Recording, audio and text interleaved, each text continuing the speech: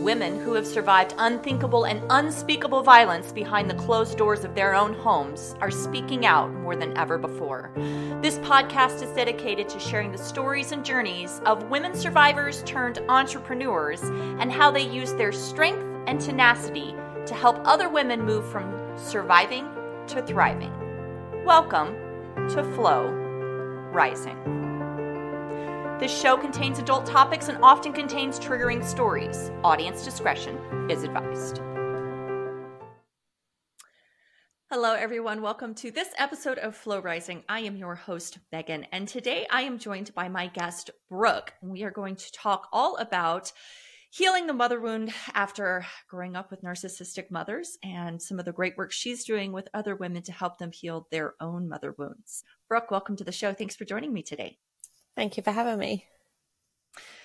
So before we dive into the fun topic of narcissistic mothers and sharing some of our own personal stories, because I know we have similar backgrounds, share with us a little bit, because we always start the show with where you are and the type of work that you do and the people that you serve. So share with the audience just a little bit about your coaching and the things that you do today.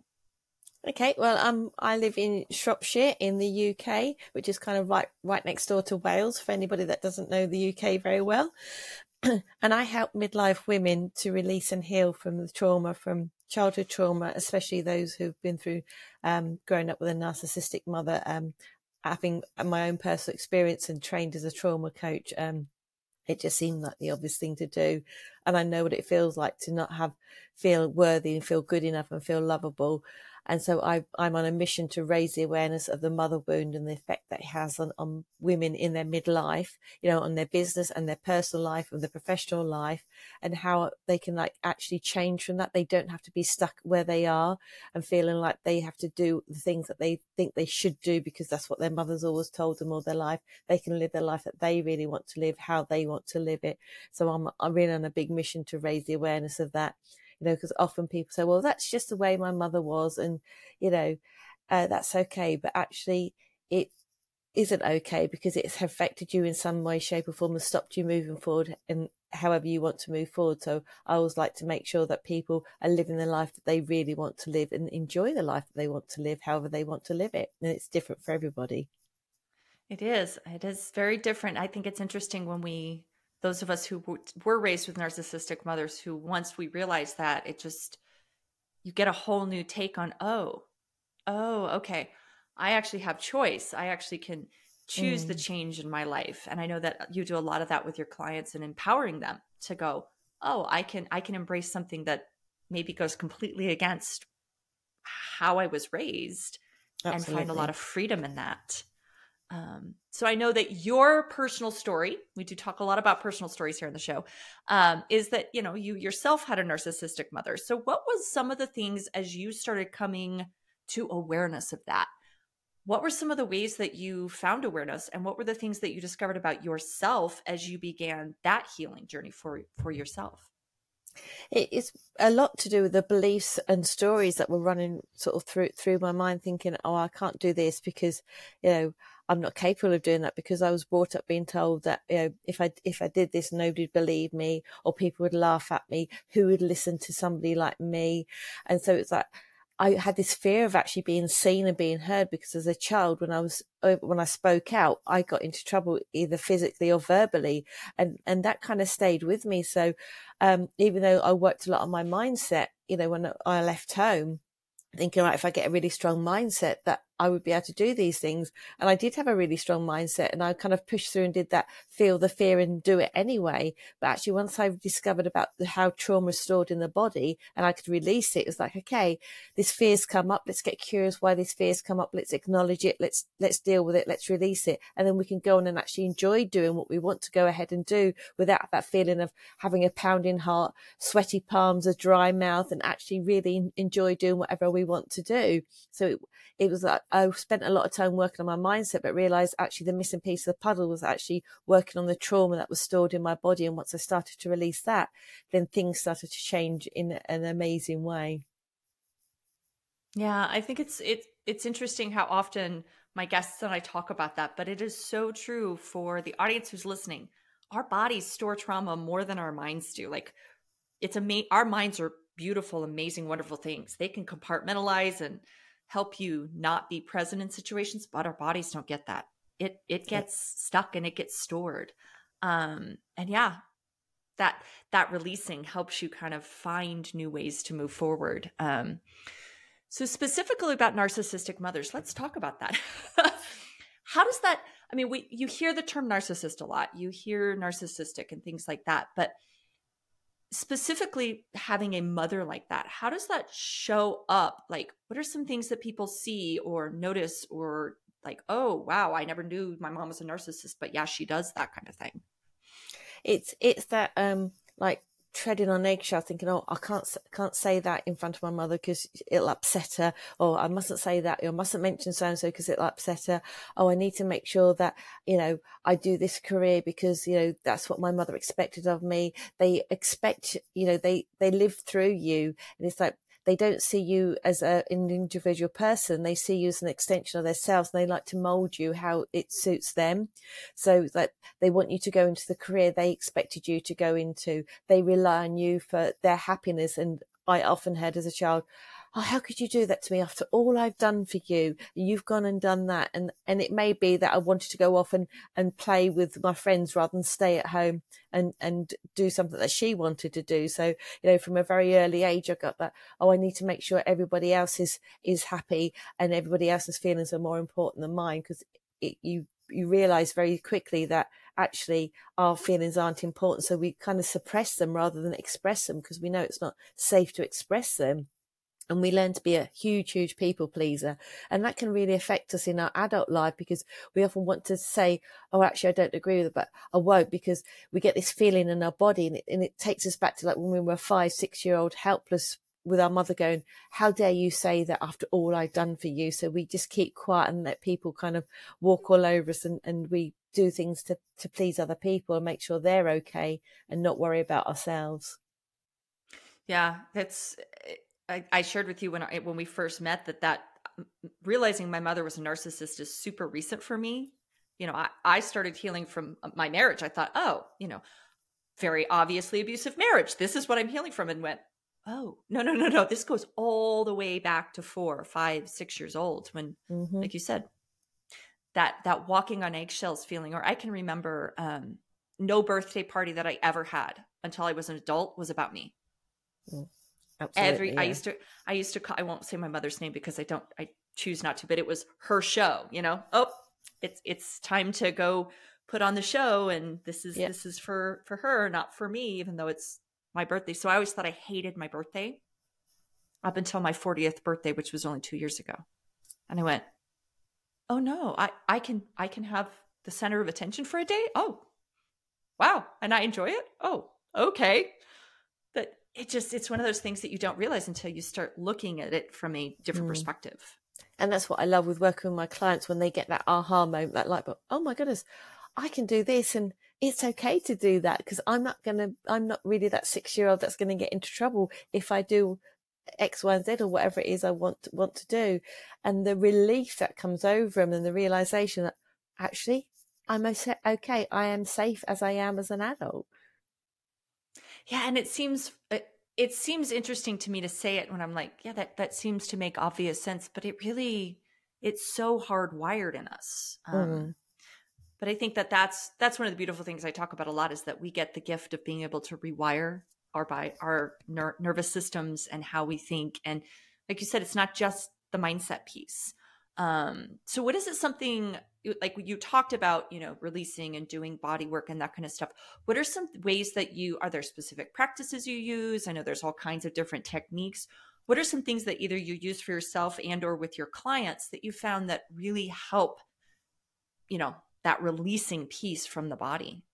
Yeah, I do a lot of work with what's called somatic reprogramming, and working with the inner child and noticing how people are feeling. And it's a lot about talking about how they're feeling in their body. Like, you know, if they say, I feel really angry, it's like, how do you know? Where do you feel that in your body? Because, we can be very much sort of like neck upwards thinking, and it's like not actually feeling in our bodies, because when we were children, we soon quickly realized it wasn't safe to feel. So we kind of switched off and kind of suppressed all that, and I heard somebody mention on a podcast, and I thought that's brilliant. We hear a lot of people saying they're depressed because they're depressing their feelings into their body, and it's like, my goodness, yes, it sums it up, because we suppress our feelings. We're supposed to actually express our feelings, because feelings and emotions are just feelings and emotions. There's no right or wrong ones, I believe. But we're brought up to believe, and actually sent an email out yesterday to my email list about anger. We're brought up to believe that it's wrong to be angry, and if you're angry, you're not a good girl, and good girls don't get love. So it's very conditional type of love. So it's letting people know it's okay to release those things, and to be angry. And I often get my clients to actually express that anger while they're on a call with me, and the release that they get from that is absolutely amazing. Or I'll send them off to do something, like find a pillow and just really slowly punch it, rather than like erratically, like punching it like mad, but actually really slowly, so your body can feel the anger coming out and releasing it, which is a very, very powerful way to do that. And I also use something that's called brain spotting, which is very, very powerful. I absolutely love that. And my clients think because I use a pointer, and it's like they have to watch the pointer, and I call it my magic wand. And they're like, "Oh, I don't know what sort of magic you've done there, but I feel so amazing. I can actually feel this trauma coming out of my body." And it's like there's all different sensations and stuff going on, because it's a great way to sort of really get into the amygdala, where the fight, flight, or freeze feelings are stored, and it's kind of like opens a little window to release all those. And I've had it done on myself, so I know how powerful it is, and I absolutely love doing it on my clients and see the difference in them afterwards, and their faces like, I'm not kind of sure what you've done, but it feels really, really good. So yeah, there's quite a few different tools and techniques I love to study, and I'm very sort of research based, so I like to find out all the different ways and do different things. I use my intuition a lot, so I kind of combine all of them together and use different modalities and kind of mix them all together to sort of like form my own kind of way of releasing things with different clients, depending on what they need at the time. Yeah, no, and I think it's important for anybody who, if you're doing some work for yourself, because working with, a coach or a therapist or things like that, that's just the learning process. That's just but then when you're doing your own work, is to really just take on, oh, that worked for me, that didn't work for me. Like, yeah, because there was sometimes yoga in the beginning didn't, oh, yoga's great, you should really try yoga. And I would find myself like physically capable of doing the movements, but I'd get into certain positions and it was like it would be triggering. And I was like, what is going on? And then I found trauma-informed yoga, which was a little gentler. So I was able to actually move some stuff from my body till I could get into the more physical, active forms of yoga. So yeah, I think it's important that you say, what works for you works for you. There's no one prescription for how to actually heal that stuff. Yeah, because sometimes and I've talked to people about brain spotting, and I bring out my magic wand, as I call it. People sometimes go, but what if it doesn't work with me? Well, that's okay. We'll just put the wand away and just, try something different, and it's okay. And the minute I say that, they relax, and it works for them, because they're not worried about it not working then, because they know that something else. And it's being very aware of working with my clients. I only ever go to the pace that their nervous system can deal with things. So I'm always constantly like reassuring them. Like with normally my first session, they don't feel like they've done too much work and stuff. But what I do is I get their nervous system to start trusting me and feeling safe with me. And once I explain it to them, like, oh yeah, I did feel really, really safe. I don't know how you did that, but yes, I felt really, really safe. And they often say to me, oh my goodness, I've never told anybody that in my life before, but it just felt right to say it to you. And I feel so much better for like talking about it, and we can start to process all those things, that they've maybe, had hidden for years and years and years, depending on the trauma. Yeah. And I think, and I think that's the other thing that's, especially with the narcissistic type of abuse, in my case, it manifested physically sometimes. And I think for some people there is that physical discomfort, but I just had a realization this week where Like, I don't really enjoy crying, and crying is so cathartic. And sometimes all of a sudden I'll just be like having days where I'm like, I can't stop. What is wrong with me? What is, and judging myself. And I finally realized this week, just sitting and kind of meditating on it. My mother, my narcissistic mother, only cried when she was angry. And that meant I was in a not safe space because something was going to happen to me. And I'm the middle of three. So I was the whipping child. And then the other two inadvertently were the golden child off and on. And we can talk about that in a minute. But no matter what mom got mad about, it was always going to come back to me. So I learned, crying equals anger equals, we don't do that. Like you said, anger's not allowed. So crying wasn't allowed. And I was just like, oh. And so just a few days ago, like I was feeling really angry and I was like, I need to cry. And I was home alone. I started screaming. And then all of a sudden it was just like coming out. I was like, oh, this. And so it's those things that you start to realize that it felt subtle as a child because it just felt so normal. Like, isn't everybody's mother like this? This is just how it's supposed to be. Whereas I wasn't allowed to cry because any time I cried, my mother would say, stop crying or I'll give you something really to cry for. So I learned not to cry, and I didn't cry for years and years and years until I started having therapy. And then it came out like a tsunami. It's like, whoa, it's like, years and years and years of tears. I thought, is it ever going to stop? But like you say, and it was very, very cathartic, and it was very, very cleansing. But, and I actually celebrate, and I often quite talk about it in my Facebook lives and stuff. I celebrate when my clients cry because it's like, yes, we're getting somewhere now. And they're like, oh, I'm really, really sorry. I'm like, absolutely not. It's a really, really perfect. I don't know why I'm crying. I never cry. I don't know why I'm crying in front of you. It's because you feel safe to cry, and it's okay to cry, and there's nothing wrong with crying. But we've all, especially like midlife women are brought up to, okay, don't cry or I'll give you something to cry for, or like, it's wrong to cry because, good girls don't cry, and don't get angry and don't cry and do this. So it's that realization that actually, again, rewiring that thought process and your nervous system to actually crying is a really, really good thing to do, because children do it naturally. They'll fall over, they'll cry it out, get up and then go off and play. But it's the mothers that have got those inner child wounds like, oh, I don't want people to see my child cry. So don't cry, don't cry, don't cry. And the children then end up not crying because it's how the mothers feel bad about it. But it's just let them cry it out. When my grandchildren fall over, I'm like, yeah, just cry it out. You'll feel so much better afterwards. And like, thanks, Grandma. They really like it. Yeah. Then they're done. And then they're done. And and like you said, then they get up and all smiles and we're going to play. And And so I find that too. The trauma's not stored in their bodies then, because they've released it, because whatever hurt them when they fell over or whatever, they didn't have to like hold in that feeling, and I give them a hug to reassure that, okay, well, when I cry, I get a hug and it's good. So it's okay.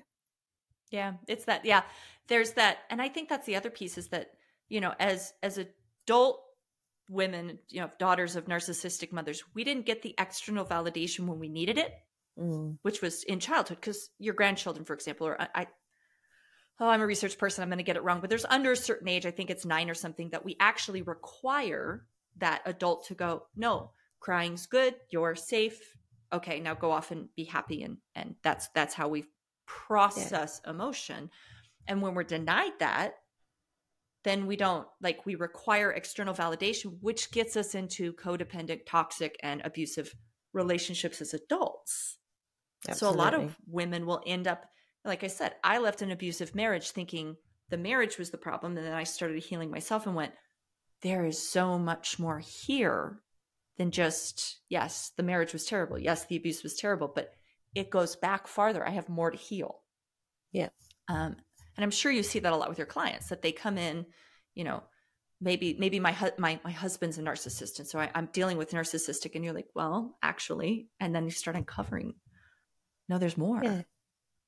Because it's just like, okay, why did you connect with a narcissist partner in the first place? It's because you had that low self-esteem, people pleaser, no confidence. And where did that come from? From having a narcissistic parent that didn't make you feel validated and heard and seen. Yeah. And it's interesting that, that self-worth, that not feeling heard, not feeling seen. I mean, Yeah. My trauma trigger used to be, and I've worked through enough. Yes, I still get triggered. That's the other thing I say in the shows. You're always going to get triggered. Like, things in life will trigger you. And I used to do oh, nope, shut down. I can't say anything. Nope, nope. Like, world's not safe. Can't say anything. And now it's like, I just acknowledge, okay, I'm triggered right now. And we're just going to sit with that, because these emotions are just telling me something. They're not, like you said, no good, no bad. But we didn't learn how to process them at all. No, it just was a thing. So let's circle back, because I kind of mentioned it, and some people may not know what I mean when I say whipping child, golden child. Were you an only child? Did you have siblings, or how did that show up for you as a child? No, I've got a brother, and he was a golden child, and I was a scapegoat. Yeah. Yeah. So explain a little bit to the audience about what that means, because a lot of people are like, I don't understand. I mean, it makes sense once you hear it, but what does that mean? Yeah. Oh, basically, the golden child is as it sort of sounds, it's like they could do no wrong, regardless of whatever they did, and they can often turn out to be a narcissist themselves. Fortunately, my brother isn't, and he hated being like the golden child. And they can be under a lot of pressure, because they feel that they need to perform to keep getting that the love that way, by being the best at whatever they need to be at. And the scapegoat is often the truth teller, and that's why they're the scapegoat as well, because the narcissistic parent will try to keep them small, to keep them quiet, so they don't tell everybody about the trauma and things that are going on in the house. Because when you've had a traumatic childhood and narcissistic parent, it's kind of the unspoken rule that what goes on in the house stays in the house. You don't mention it outside of the house, because the outside world, we are perfect, functional, happy family, and we just have to have that I'm fine smile on our face when we go out, regardless of how we're feeling underneath that. And anything that went wrong in the house was my fault, and I was to blame for it, even if I wasn't there, because she took it all out of me. Her anger, I was like a punch bag. Anything that went wrong in her world, it was my fault, and I caused it for some way, shape or form. And she would go completely around the houses to bring it back to me and sometimes it's like, my goodness, you've really gone around the houses to turn it right round back to me again. But that's the way that they had to deal with their emotion, because narcissistic parents are really, really insecure. They don't like themselves. They don't love it. They have got so much more deeper inner child wounds than you and I have, but they just won't acknowledge them, and they will blame everybody else. They'll take responsibility for nothing. So it's like, so if they're feeling bad, it must be somebody else's fault. And it was always my fault in my house. I was the one who got the blame for it. Mm-hmm. Yeah. And I was the same way. And I think that's hard as a child, because you're looking at going, well, why me? I know I asked that as an adult, even if I didn't understand. Out of curiosity, are you still in contact with your mother, or have you decided to completely cut contact? Interestingly, when I started to heal and she couldn't push my buttons and she couldn't get her supply from me, she made up a very elaborate story and cut me off about 10 years ago. Interesting. So she was the one that did the cutting. Yeah, because she wasn't getting her supply from me, so she cut me off to find somebody else to get her supply from. So yeah. Yeah, I actually had to be the one to put up the boundary. And yeah, that was I put up a very, in email, very hard, do not contact me. 10 days later, she tried to do the bypass, because my son, her grandson, had become that person for her. And I was like, no, you're no more. You're not going to do this to my child, because he had started sharing with me. I didn't realize it was happening. And that was part of the awakening for me, that, oh my gosh, my mother's actually narcissistic, because he started sharing, he's like, I don't want to go on vacation with grandma anymore. Why not? You've always gone on vacation with grandma. Well, she's not very nice to me. What do you mean she's not very nice? And then he started just as a 10-year-old child explaining gaslighting to me. And I was like, I never realized that she did this. And it was interesting that he was the catalyst. And I was like, I'm cutting you off. And that's just in the last couple of months. I mean, personally, and you may share your own thoughts on how you help, I believe that the only way to deal with a narcissist is to put up that very, very hard boundary of, no, because they will never change. So it's like, you either, obviously, if you're a parent who's, you've got children with a narcissist, there's ways to sort of navigate it and deal with it, but it's minimal contact if you can as well. Or if you can, completely cut them out of your life, because they will never change, even if they act like it, you know, but they'll love bomb you to try and get you back in and do all sorts. But at the end of the day, they just want to use you for their, what we call their supply there. And I say supply because they're like drug addicts or alcoholics. Mm-hmm. They need that fix every day to soothe their inner child wounds that are really, really bleeding. And how they soothe that is by projecting their hurt and their pain onto other people to make them feel a bit better. And I always use the analogy that if I give you a gift of a glass bowl, once I've given it to you, it's now your responsibility. So if you drop it and break it, that's not my responsibility. That's your responsibility. And it's the same with narcissistic feelings. They feel like once they've projected it out onto somebody else, they haven't got to be responsible for it. It's your fault. You need to deal with that, you know, because I've given it to you to deal with, because they can't deal with it. Because narcissists, and I was actually talking to a client a couple of days ago. I said, you know, think about and it was an ex-partner. I said, think about your ex-partner and that they basically are toddlers in adults' bodies because they can't deal with their emotions. So I just want you to imagine with a really old-fashioned baby bonnet on, like a hat, and a great big dummy. So the next time they start saying really vile things to you, just look at them as like they're a great big huge baby. And she said, oh, I'm not going to be able to feel the same way about them again. I'm not going to be able to be scared of them. I'm just going to be smiling, thinking, oh my goodness, he spat that great big huge dummy out of their mouth. And I said, good, because that's what I want you to think about. Because, you know, we blow, you know, as children, these narcissistic parents are great big scary people. But actually, they are children that have had temper tantrums. Because if you see a child in a grocery store having a temper tantrum, we think, oh yeah, she can't deal with her emotions. We expect that. And that's what narcissists are, that they just can't handle their emotions. So they have to project them out onto other people.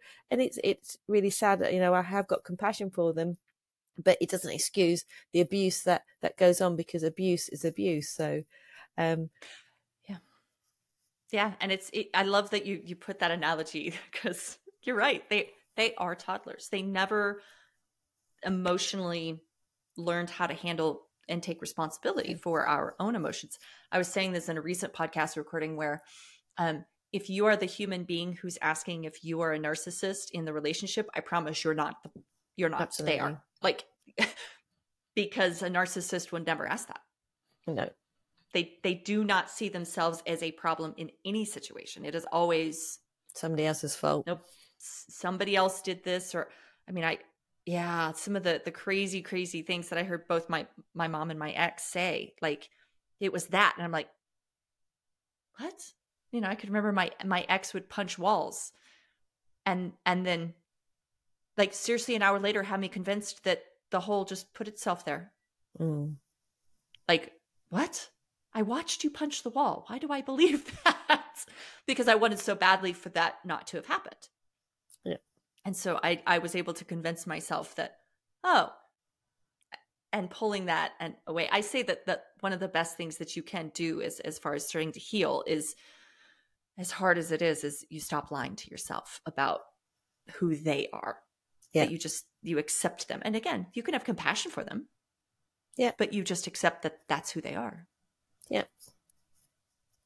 And so, and they're not going to change. I think that's the other thing is that they're not necessarily capable, nor do they desire the change at all. And they actually just get worse as they get older. You know, my mum's like nearly 80 now, and she just gets worse and worse each year. You know, even though I don't have any contact with her, I still find out via the family thing that she's doing and going on. It's like, really? But yeah, but like you said, you know, I've just accepted that the way she is, and nothing, whatever she does now, shocks me, or it doesn't activate me or trigger me, because okay, well, that's just her. Okay. Yeah, and you put that back. You know, they try and put, and you just like, nope, boundaries up. That's a you thing. That's you. That's fine. Yeah. No. My family recently, on behalf of my mother, reached out, and that was interesting because I had to cut off the entire family.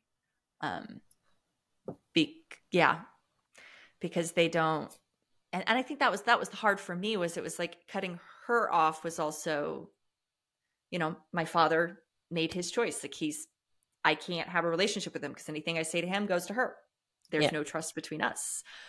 My siblings, same thing. Like there's no trust between us that I could say anything about anything in my life and it wouldn't end up back to my mother and then twisted around to whatever fix she needed at the time. And so, yeah, I've had to actually cut off the entire family. I don't know if that'll last forever, but that's how it is for now. But it sounds like you and your brother still have a relationship. So it is, and your family still have relationships. Yes.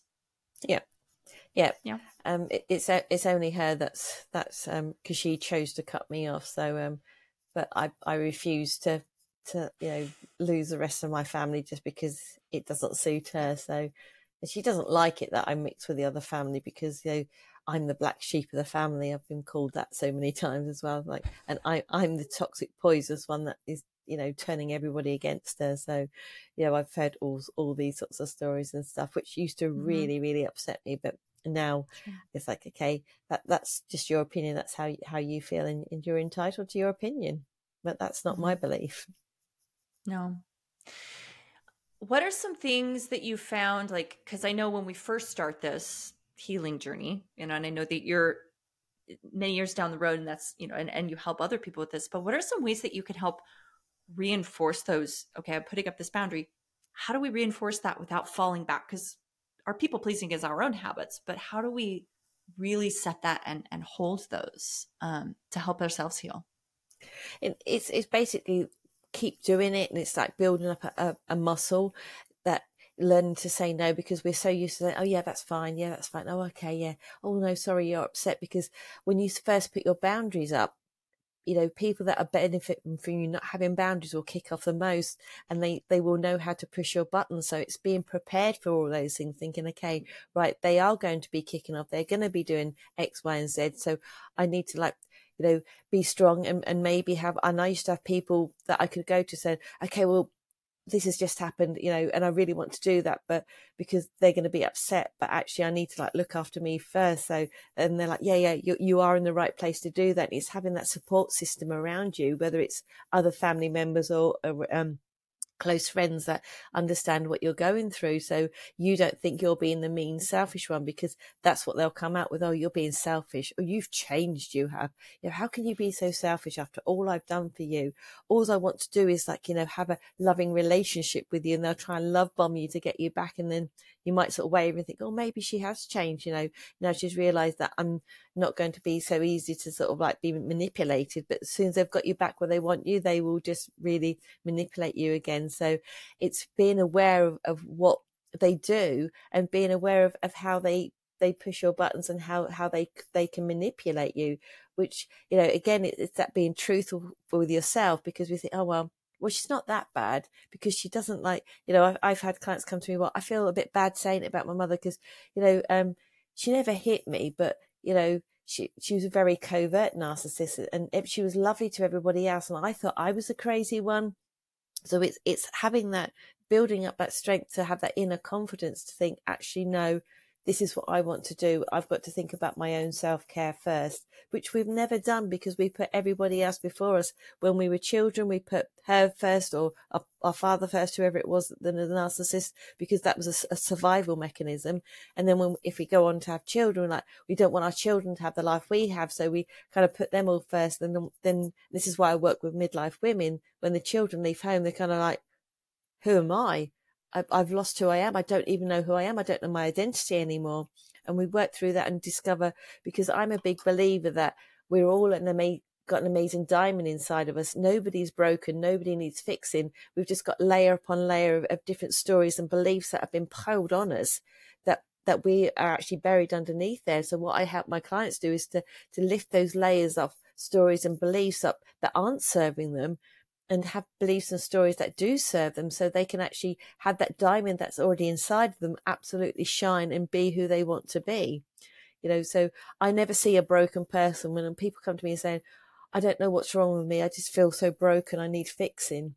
It's like, well, I'm not going to fix you, because you can't fix something that's not broken. You are a whole person just as you are. It's just the beliefs that you've had, the parent thinking that you're making you think that you're broken, so you don't do what you want to do, and you carry on being the person that they want you to be. Yeah. Oh, that's beautiful. And I love that, because we're not broken. Yeah. I have yet to meet a survivor that isn't the strongest, most amazing, beautiful human that I've ever met. Like, no, you actually got yourself through that. You don't need fixing. You just need to see what I see. Mm. So let's, and I've been fortunate. My current partner, he does that for me. Like, he'll say things and I'm like, you see that? I always thought that I was kind of crazy and weird to think that would, like, I can remember as a kid just having this teeny tiny little voice inside that was like, you're really amazing. You're so amazing. You're so loving. You're so kind. And I'd be like, yeah, but nobody else says that. So you're lying. Mm. And now I'm like leaning back into that voice going, okay, talk a little louder.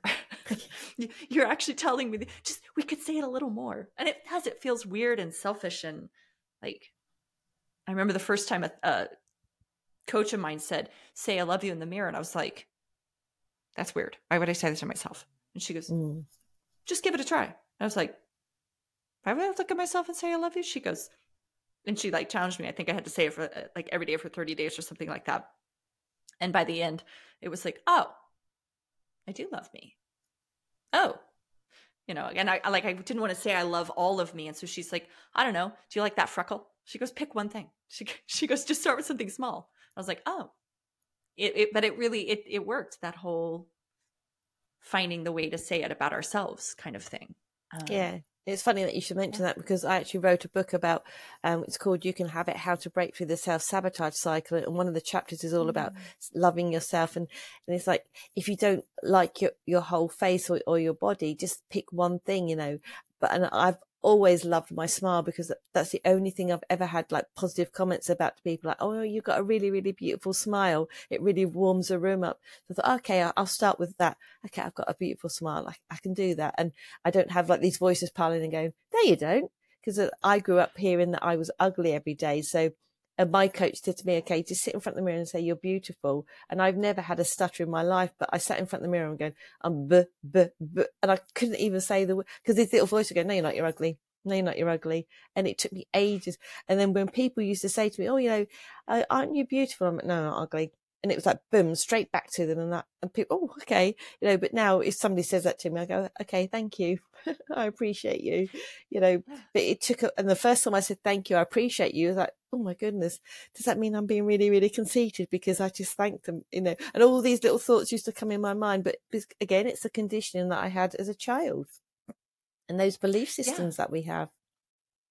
Yeah. And we don't understand how powerful that belief, that underlying, as I started getting into my own belief systems with my current therapist, I used to say things. It was so funny. I was like, she would say something to me, oh, you're really smart. And I'm like, I know. And she goes, but do you believe?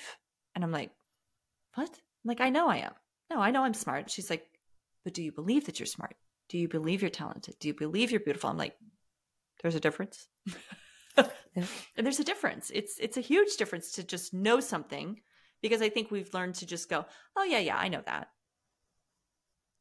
And not accept that as a, oh wait, no, I feel that, I believe that. That's a pulled, and I'm touching my chest, but the pulled into my body space, that, oh nope, I actually can feel that in my body space.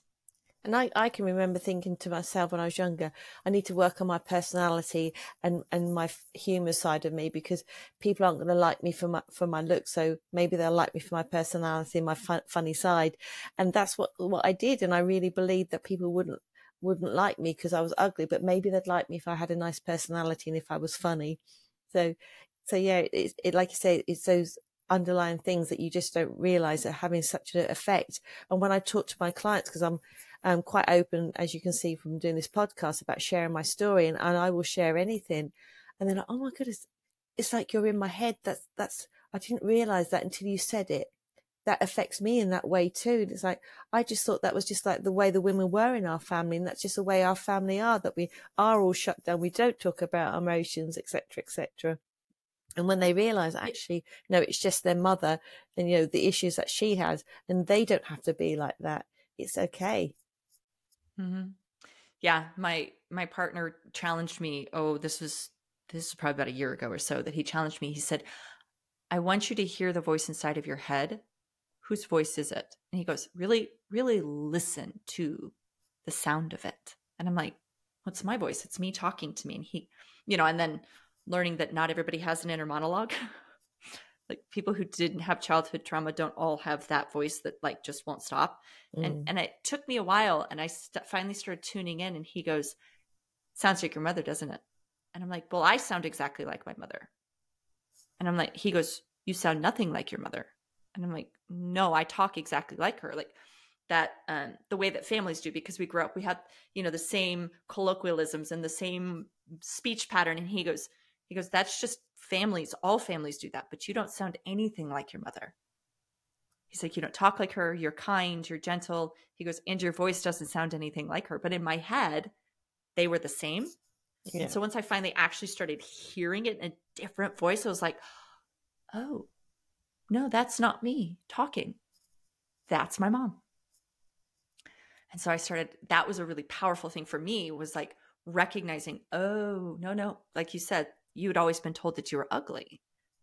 See, I had always been told the opposite, because all the women in my family are 5'4" and shorter, and I'm 5'10". And so I was the tall, skinny, beautiful one, but that was the only good thing about me. Mm-hmm. Tall, skinny, beautiful. You only have a body. That's it. The rest of you is not worthy, but you have to be tall, skinny, beautiful. You have to be that. Your brain's not, nobody's going to like it. And kind of the exact opposite. No one's going to like you for who you are. You have to be tall, skinny, beautiful. Yes. And that was because that was what my mom liked to brag about. Oh, I have a tall, and that's skinny, a lot of beautiful pressure on a child. Huge body image pressure, huge pressure for me. Luckily, I never developed, any eating disorders or anything like that, but it was a lot of mental pressure to always be that person. And now, like, I'm 42. I'm not 20 anymore, and I still look at my face and go, I'm beautiful. Not beautiful for my age. I'm just beautiful. That I can just say that I accept that, and it doesn't have to be an identity of that's what people like. But that's how the narcissistic parent shows up for you. It's the thing that they can brag about you, to everybody else except you. They're never going to tell you. But that's the thing that they often make you the most self-conscious about, is that one thing. So we are wrapping up at the end of our time. And I always ask my guests, if people are hearing this and watching this and they would really love to get connected with you. I know, like you said, you do have a book. I know that you do lives and all of those kinds of things. What's some really great ways that people could really get connected with you right now, Brooke? They can email me at brooke@brookebownes.com. And I do answer all my emails. I'm happy to offer a complimentary 30-minute call with people to see how I can help them out. It's amazing what we can achieve in 30 minutes. I've got a Facebook group called the Confidence Community, which is a women's only group, mainly for like women with narcissistic mothers and childhood trauma. So everybody in there knows how everybody else, feels and can relate to them. Or they can find me on Instagram or on TikTok as well, and on Facebook. And if you just type in Brooke Bownes, because it's a very unusual name, I will come up. So nice and easy. So all those links are down in the show notes, whether you're listening or watching this. Click on one of those, get connected. Love the fact that you have a direct email. Super easy to get directly connected with Brooke if you so feel called. Brooke, thank you for taking the time to share openly and honestly. I think it's very important for others to know that being vulnerable is acceptable, and who you are is just great who you are. So thank you for being vulnerable and sharing your story and how you help people here today. You're welcome, and thank you for having me. Absolutely. To the audience who joined us today, thank you for listening and watching. And as always, I'm wishing you peace, love, and flow, and may your flow be ever rising. Until next time.